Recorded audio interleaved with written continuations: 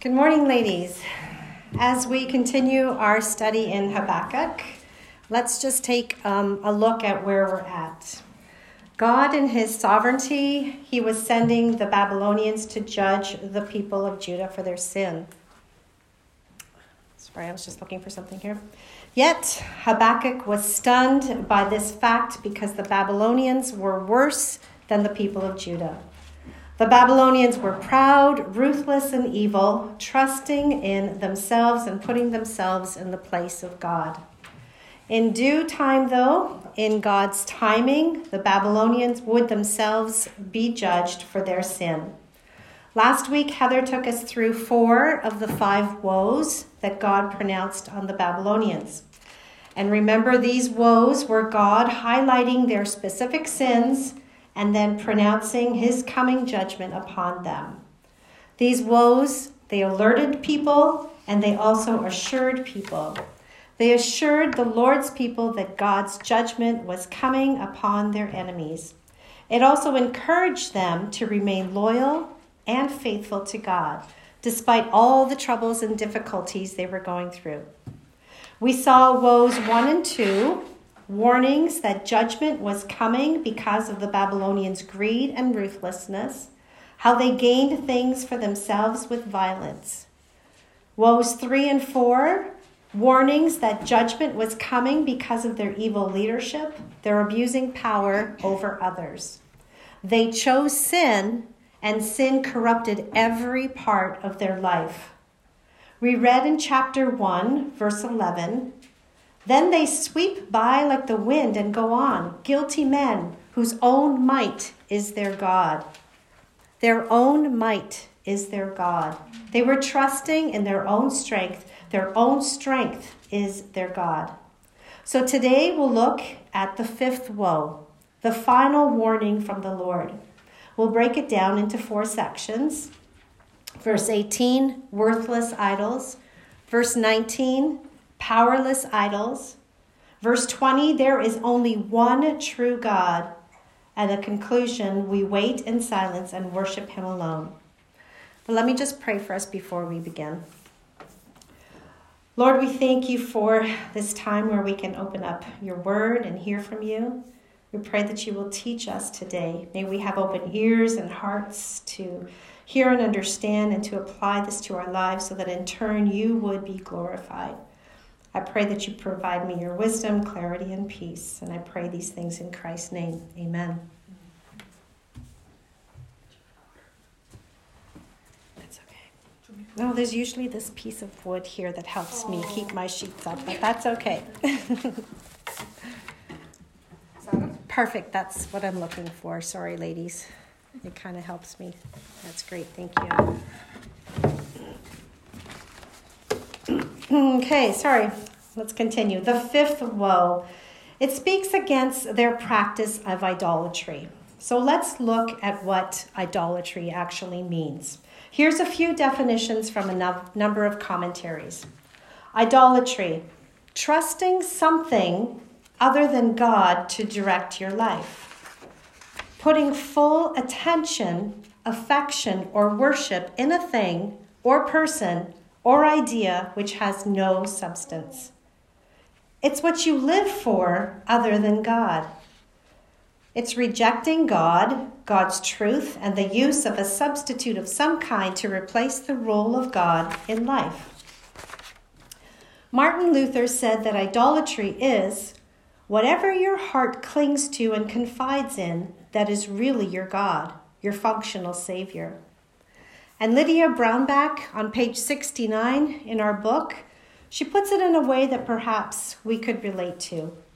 That whatever quick fix escape lies close by, food, drugs, alcohol, sleep, social media, shopping, these can become little gods, idols in our heart that push out our trust in the one true God. So now we have a better understanding of what an idol is or what idolatry is. And before we look at woe number 5 and see what it's all about, there's one thing that stands out differently than before. I'm not sure if you noticed, but Habakkuk doesn't come right out and proclaim the fifth woe like he did with all the other ones. Each of the first four woes began right off with, woe to him, woe to him, woe to him, woe to him. But just before the fifth woe is pronounced, Habakkuk changes things up. He holds off saying woe to him, and he begins with a question. He begins with a question, and let's look at that in verse 18. What profit is an idol when its maker has shaped it, a metal image, a teacher of lies? It's like he's saying, okay, pay attention here. I have something really important to say. I want to point out something to you, so listen to me. Each woe 1, 2, 3, 4, they were building up to this last woe. And this last woe was pointing towards the one true living God. What profit is an idol? What value is an idol? Obviously, it's none. No value whatsoever. All the ugliness that was spoken of in woes 1, 2, 3, and 4, all the wickedness, the extortion, the murder, the cruelty, it's all the result or fruit of idolatry. F.F. Bruce, a biblical scholar, put it this way, quote, the idolatry of the Babylonians may have been viewed as the source of all the other atrocities previously mentioned. Because their religious orientation was wrong, their moral standards had to be perverted. As the creator of God who could not speak, they had to make up their own standard for a way of life, unquote. Their life of sin was a result of their trust in their own gods, trusting in gods who could not speak. Verse 18 continues to say, for its maker trusts in his own creation when he makes what? Speechless idols. These idols were worthless idols. They were powerless, made by their own hands, speechless and helpless. If you want to turn in your Bibles to Isaiah 44, we're just going to read Isaiah 44, 9 to 17, just to hear what Isaiah says about idols. I'll just give you a little bit of time to find Isaiah 44, 9 to 17. You can just follow along if you'd like. All who fashion idols are nothing, and the things they delight in do not profit. Their witnesses neither see nor know, that they may be put to shame. Who fashions a god or casts an idol that is profitable for nothing? Behold, all his companions shall be put to shame, and the craftsmen are only human. Let them all assemble, let them stand forth. They shall be terrified, they shall be put to shame. The ironsmith takes a cutting tool and works it over the coals. He fashions it with hammers and works it with his strong arm. He becomes hungry, and his strength fails. He drinks no water and is faint. The carpenter stretches a line. He marks it out with a pencil. He shapes it with planes and marks it with a compass. He shapes it into the figure of a man, with the beauty of a man to dwell in a house.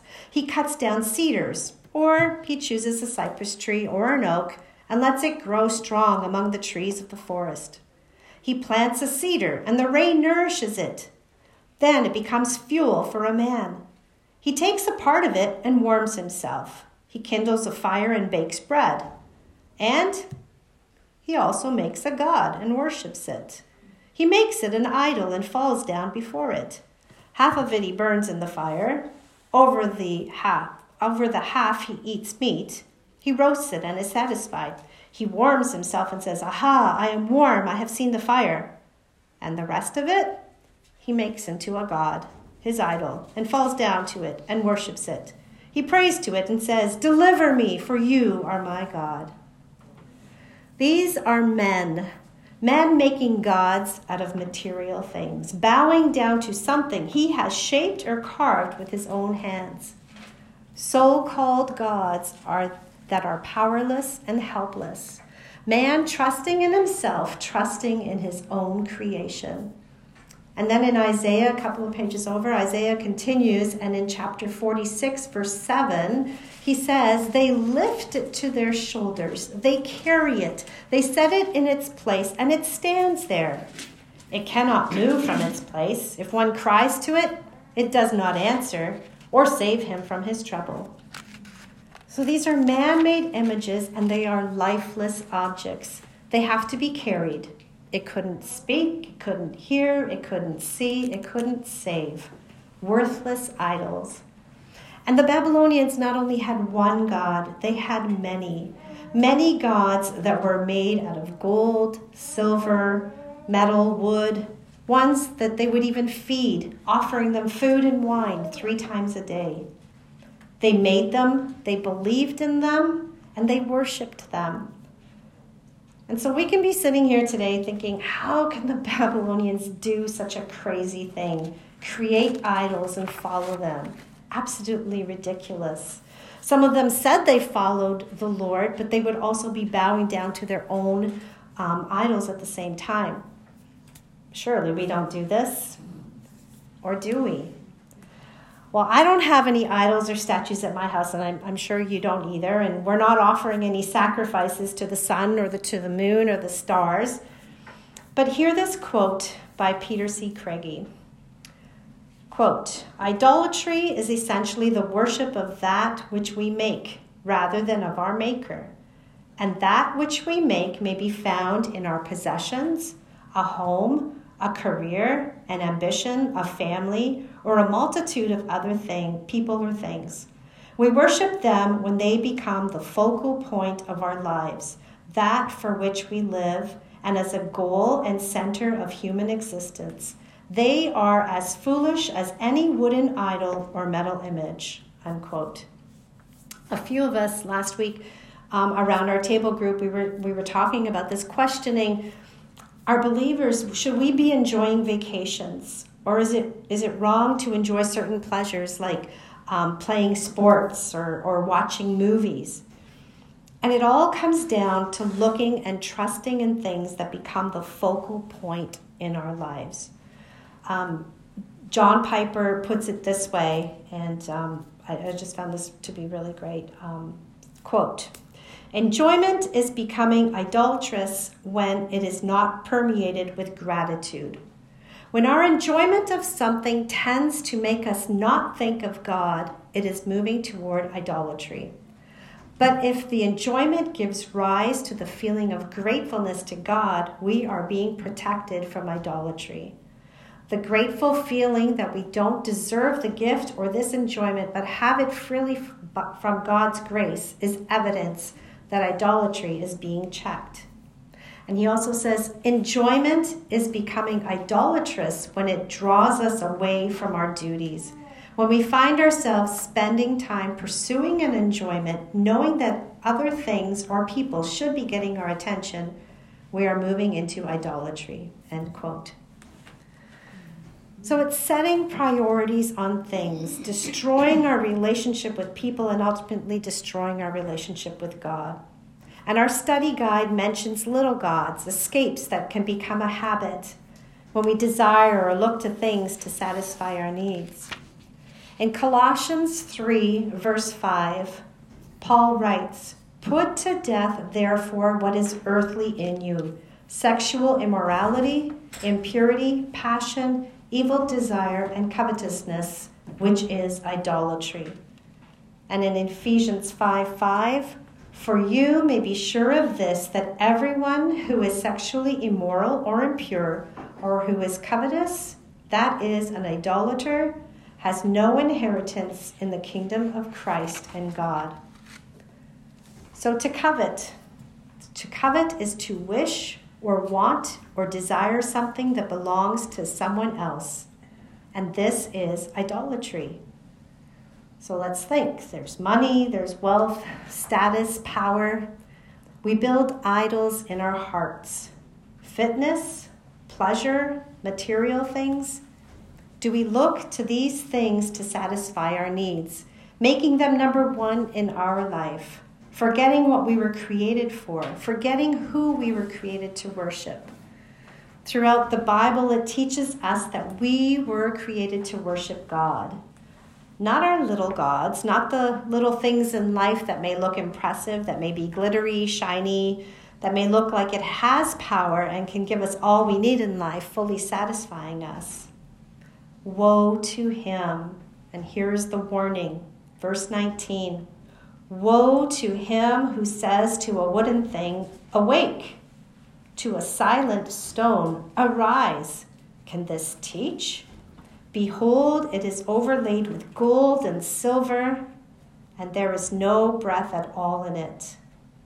So idols, perhaps beautifully adorned with gold and silver, but they were useless, powerless idols. It doesn't move. It has no life. It can't teach. It can't do anything. It has no value. The Babylonians, they believed in them. Do we believe in them? They looked to them for guidance, for protection, for wisdom, but instead these idols led them away from the one true God. Idols full of lies, no truth, but instead deceit, disappointment, and destruction. Powerless idols. And if Habakkuk ended there, this would be so sad and hopeless. But there's one more verse for us to look at. Verse number 20. But the Lord is in his holy temple. Let all the earth keep silence before him. And what a contrast that is to what we just read before that. Here we have one true God, a majestic, holy God who is worthy of our praise. Yes, the Lord was present in the earthly holy temple in Jerusalem that was built by Solomon, but that was just a small sample of the Almighty God and a taste of his glory. The psalmist in Psalm 11, verse 4, says, the Lord is in his holy temple. The Lord's throne is in heaven. His eyes see, his eyelids test the children of man. And in Psalm 93:1, the Lord reigns. He is robed in majesty. The Lord is robed. He has put on strength as his belt. Yes, the world is established. It shall never be moved. God is on his heavenly throne. He reigns over all, and he is all-powerful. And this revelation comforted and strengthened Habakkuk. He knew that God was in control and is in full authority over all, and that God stood above all the nations. He is holy, the one true God. If the Babylonians would have only opened up their eyes and their hearts, they too would have seen this. But instead, what did they look to? They looked to powerless, silent, man-made idols. And they should have looked to Yahweh, to the God who made them, who created the universe. God was opposite from all that they had put their hope in. He was powerful, one who could speak, teach, and lead. And throughout the Psalms, we can read in numerous places of God's power.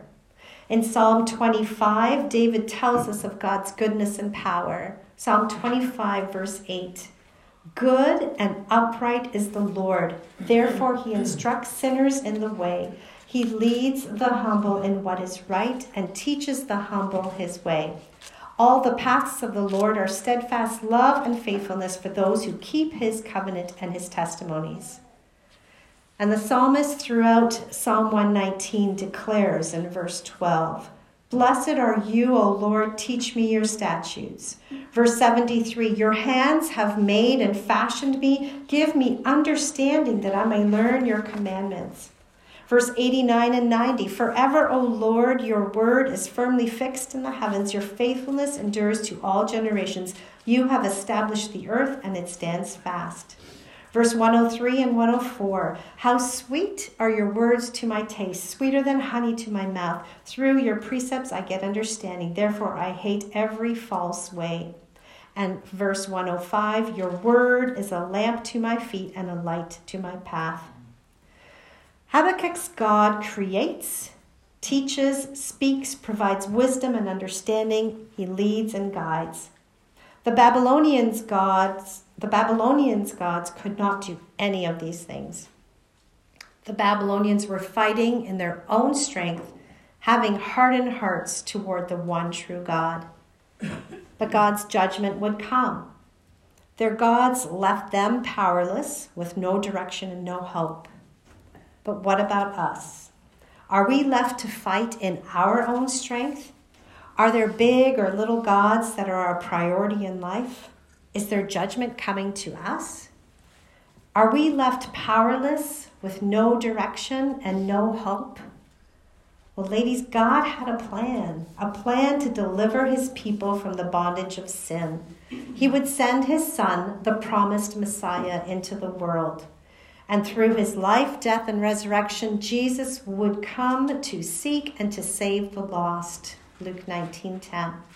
He would come to condemn, but to bring salvation to, he wouldn't come to condemn, but to bring salvation to all who will receive, saving humanity from their sins. And I love how Julius Kim from the Gospel Coalition, I love how he sums up the gospel in Habakkuk. He says, quote, "The gospel shines forth in these themes of justice, mercy, wisdom, and providential provision. Whereas God seemed absent and inactive amid Habakkuk's doubt and distress, this book fits within the context of the Bible's larger story that in the fullness of time, God himself, through the person and work of Jesus Christ, would come in the flesh and bring justice and mercy for all. At the cross, Jesus receives justice for our sins of idolatry and immorality. Moreover, at the cross, Jesus secures the mercy of forgiveness to all who trust in his substitutionary work. Thus it is on the cross at Calvary that justice and mercy meet." Unquote. So God came to us in the face of Jesus Christ. The fullness of God's glory is now in Jesus. He is the temple of God in the flesh. As believers, if we confess and turn from our sin, trusting and placing our faith in Christ, the Holy Spirit dwells in us. 1 Corinthians chapter 3, verse 16 to 17. "Do you know that you are God's temple and that God's Spirit dwells in you? If anyone destroys God's temple, God will destroy him, for God's temple is holy and you are that temple." We are God's temple and the Holy Spirit dwells in us, and so we are not left powerless. We have direction, we have hope. And God speaks. In 2 Timothy 3:16, "All scripture is breathed out by God and profitable for teaching, for reproof, for correction, and for training in righteousness." Those big or little idols, we now have the power to overcome them. Because of his mercy and grace, and by his power, we can overcome sin. He alone is worthy of all our affection. And finally, let's look at the last part of verse 20. "Let all the earth keep silence before him." This silence is a reverent, godly fear. We are to be still and silent before him. We wait in silence. In the silence, we recognize his greatness, his wisdom, and his power. Habakkuk, with all his questioning, he was to wait in silence, being assured that God was in control and everything was going to happen in God's time. The Babylonians, with all their evil thoughts, actions, and following of false gods, they were to wait in silence, knowing that the Lord will judge the wicked, judge those that worshipped everything else but him. Us, with all the hard times we face, trials, health issues, we are to wait in silence, being assured of his timing. And it's not always easy to wait in silence, especially when we live in such a noisy, rushed, and chaotic world. But we need to stop. We need to wait in silence. It's then when we'll hear him speak, and we're to worship him alone. So we have questions for ourselves, ladies. In what or whom are we placing our trust? In things that have no value? Are our priorities in life drawing our attention to Christ or to our selfish desires? Is Christ being glorified in what we're doing? If we're clinging to or living for anything other than the one true God, this may be hard for us to hear, but woe to you. Woe to us. Judgment is coming. Let's be silent and let's worship him alone, committing our life to Christ fully and being transformed by his power, because only he can satisfy. Everything else will not last and will lead us to nothing. Let me just end in prayer before we go into our small group questions. Lord, there are many things that may become little gods in our life, little gods that we put ahead of you or we may put in place of you. Perhaps we know what these idols are, and we just pray that you convict us of that and forgive us, Lord. And we just need your power to help us. Perhaps we don't realize that we're putting other things first. We need your help to make us more aware of that. We need you to lead and direct us in a walk that is faithful to you, helping us turn back to the true worship of Jesus. May we love you with all our heart and with all our soul and with all our mind, with all our strength, for you are on the throne, worthy to be praised. And we pray this in Christ's name. Amen.